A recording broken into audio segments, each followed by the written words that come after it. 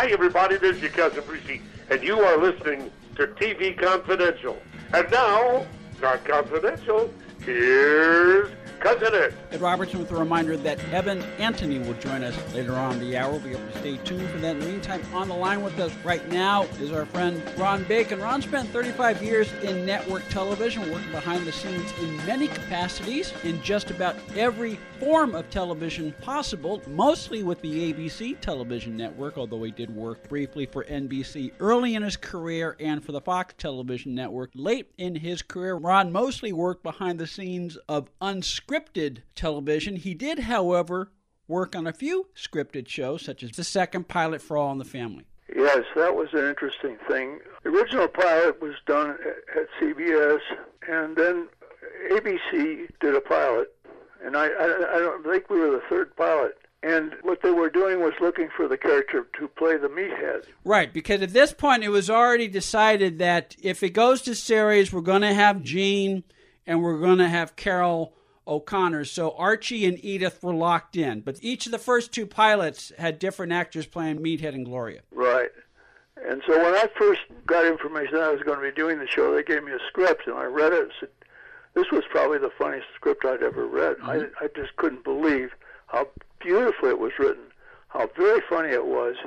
And also, I knew it was so controversial it would never get on the air at ABC because our broadcast standards people simply would not tolerate the scenes that were in there. But we were doing this pilot, and it was seeking the person to voice the meathead. But I knew the show, in terms of ABC, was a dead duck. I just didn't see that it could ever get through broadcast standards. So anyway, I was assigned as associate director, and it was a wonderful experience working with these great actors. And in the middle of it, the woman who was doing the casting director, came to me and said, would you like to try out for the meathead? And I thought, what? Well, I did have a mustache. I was, But no, yes. You not only had a mustache, this was 1968, 69. You let your hair grow out. I was just a little, I was sort of, I was certainly not following all the rules of dress conduct. Yeah, you looked like you could pass for a member of the counterculture. That was it, right? And anyway, I had that offer, and I said, well, thank you very much. I said, frankly, this is the funniest script I've ever read. I think it's absolutely incredible. I'm astonished that you would even ask me to do this. I said, but I just can't. I said I'd have to throw away my career at ABC to do it, and I don't think it'll ever get on the air. So that was the end of that. Now, I don't know whether I would have succeeded in getting that part even if I tried out for it, but it's interesting that the offer was there. It was. Had you ever acted before? Well, sure, in college. I did a lot of acting, and I would say I was a pretty good actor. I was well trained because I'd studied in theater and I did a lot of theater. And so I knew, long before I ever started doing anything else, that was my background. I really knew that whole thing well. And as an actor, I think I had quite a bit of practice. In college, I worked on several one-act plays, doing different things, different parts. And I toured, actually, with one of the shows. So yes, I would say I was a pretty good actor. And plus, you had, we talked a little bit last time, music is in your blood, and not only songwriter and composition, but you had performed for audiences before, so that was not foreign to you. But again, you had to make a split-second decision, more or less. What would be the best move for me to forego my career at ABC to pursue? It's interesting that, I don't know how this would... I'm not sure exactly what causes casting directors to make decisions they do, but that was not the only offer I had ever to act on a show. It's interesting. I was on another show that was actually on the air, but they were looking for somebody to play a certain part. It was on a show about a submarine and a bunch of ladies or something. I forget the name of it. And that'd be Operation Petticoat? Yes, Operation Petticoat, that was it. And so they were auditioning people to play this part that was a new part. And all of a sudden the director said to me, would you like to try out? did that come from? It's like, and I thought about it, and I thought, no. Well, the amazing thing about that is that I don't think you could do that today. Yeah, I mean, a casting director may say, "Hey, Ron, you want to think about doing this?" But I don't think you could try out unless you get your union card. Well, you could, under the rules of those days, after I believe you could do one time. You could do a one-time thing without joining the union. But if you got an assignment, they would let you join. They wouldn't turn you down. You'd be forced to join the union. Is how it worked out. Yeah, if you got the part. If you get the part, you'd be forced to join. Yeah. Well, obviously, we talked about this last time when we talked about Dick Clark. I mean, Dick Clark was one of those people who seemed to recognize talent when he saw it, and obviously, more than a few casting directors recognized, okay, Ron has a lot of skills in him. Maybe he can also perform on camera. So it's I guess it's nice to be asked. Well, it sure is nice. I mean, it's a real honor, truly. To be recognized in that way. People would trust in me. It's astonishing, in fact. But I have to say about Dick Clark. I mean, my goodness, Dick himself was a great actor. He did a lot of shows. A lot of shows. His credits himself are just astonishing. Yeah, one of his most famous on-screen appearances, he was in the final episode of Perry Mason, the very, very last. I won't give it away, but he had a very prominent role in the very, very last episode of Perry Mason. But another thing about Dick Clark before we button up our conversation today, Ron, is we talked a little bit about how Clark, despite all his success and despite the empire he built, he never let that success go to his head. He was still very much an approachable person. And you have a great story about, this goes back to the early days of your career at ABC, back when you were doing, in the early days, you were doing stuff both for the network and for the local ABC affiliate, KABC in Los Angeles, because the facilities, they share the same facilities. And you have a great story about Clark in the early days of American Bandstand and production in Los Angeles that says a lot about who Clark was as a character. Well, he came from Philadelphia with the American Bandstand show, is what they decided that the network was going to put this American Bandstand show on the air, which was a dance show. It was a dance party. Mm-hmm. And there were lots of people were doing dance parties. Mm-hmm. This was very well known in the East, and he wasn't the first person to do a dance show that had been going on for many years before. And in fact, there were shows at ABC already, local shows with a dance party type thing, where just a bunch of kids dancing. You know? It was a very popular form of programming at the time. Yeah, it wasn't. There was nothing new.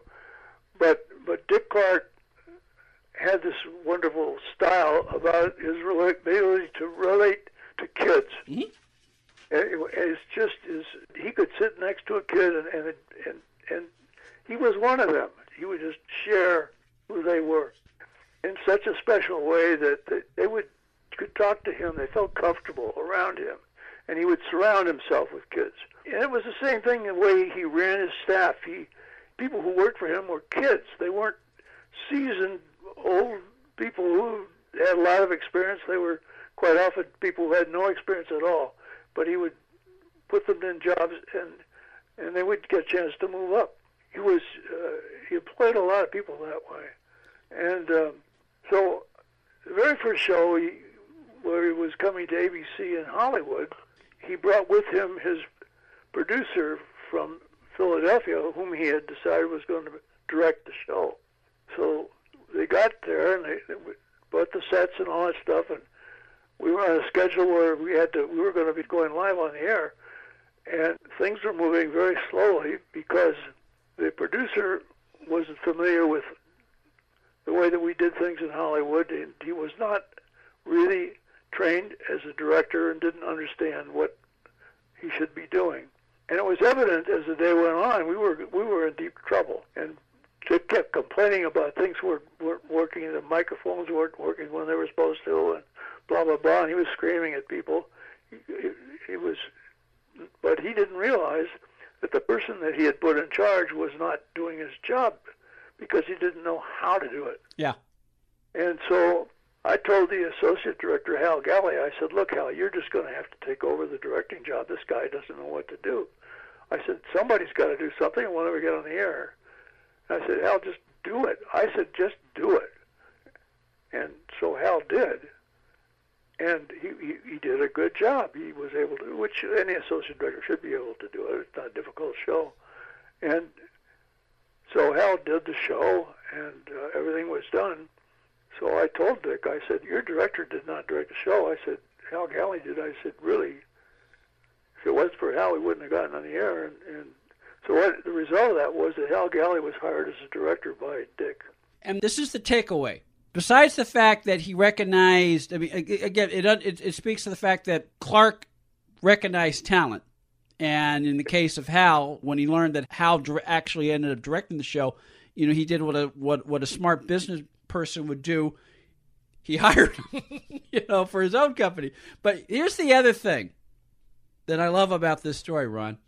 It shows another side of Dick Clark. It shows that he may have been at the top of the totem pole at Dick Clark Productions, but that didn't stop him from listening, and that didn't stop him from recognizing good advice when he heard it, even if it may have been advice he didn't want to hear.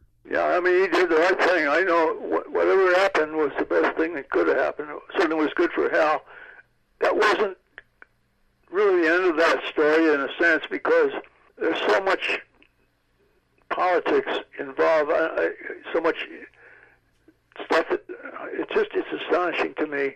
I mean, Hal did a really good job. He was and for a while there, he was assigned to do the show, but certain people objected to his. I don't understand why, but certain people objected to his getting the job. I mean, I don't understand it. And Hal was taken off the show. I mean, he was on it for a while. But it had nothing to do with his performance. It was that somebody didn't like the fact that he had been given the job by Dick Clark without anybody ever making a decision, about. It's just one of those crazy, people in power sometimes go nuts. It had to do with infrastructure. Back then, a lot of the decisions were made from the corporate office in New York. I have to say this about television. I mean, it's not just a big happy. It wasn't just a big happy world. There was a lot of power struggling within the various people at the networks, and some of them could be terrifyingly difficult to work with.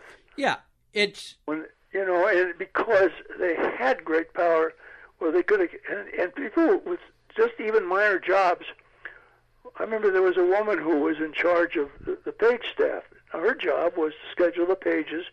Pages are the guys who bring the audience in and that kind of stuff. Yeah. And her job was scheduling the pages. But she had control over audiences because of it.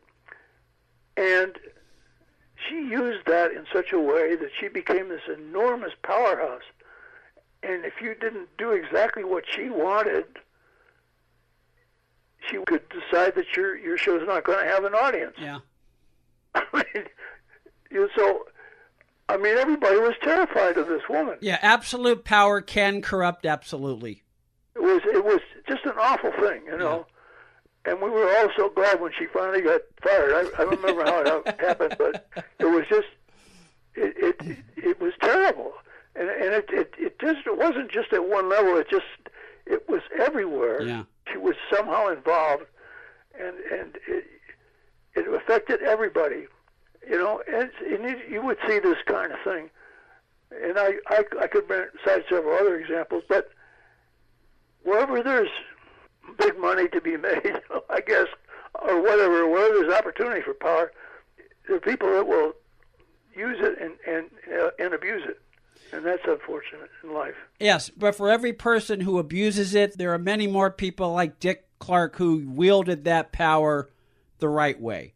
He was very graceful with it. We'll talk some more about Dick Clark in our second hour when Ray Clausen joins us. Ray Clausen, award-winning art director and set designer. Ray worked with Dick Clark for about 30 years, including 26 American Music Awards Show broadcast. Ray Clausen will join us in our second hour. In the meantime, Ron Bacon is on the line with us. Ron Bacon, Emmy Award-winning television pioneer, 35 years in network TV production in a variety of capacities. Ron will be back in a few weeks for more of our conversation. We'll talk about some other aspects of Ron's career in television. We will also talk about the very successful stage musical that Ron produced and wrote all the songs for, called The Chicken Man, which has a very interesting backstory in and of itself. That's coming up in a few weeks on TV Confidential. In the meantime, you can screen Ron's 30-minute documentary, The Kite Song, for free at ronbacon.net.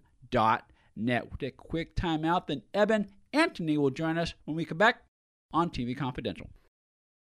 One more item. If you love Ella Fitzgerald, our friend Jeffrey Mark celebrates the music of the First Lady's song every week on Jeffrey Mark Plays Ella. You can hear Jeffrey Mark Plays Ella on Apple Podcasts, Stitcher, Google Podcasts, and wherever else you find podcasts. Be part of our conversation. If you like what you hear, have thoughts on this week's program, or have an idea for a future edition of TV Confidential, we'd love to hear from you.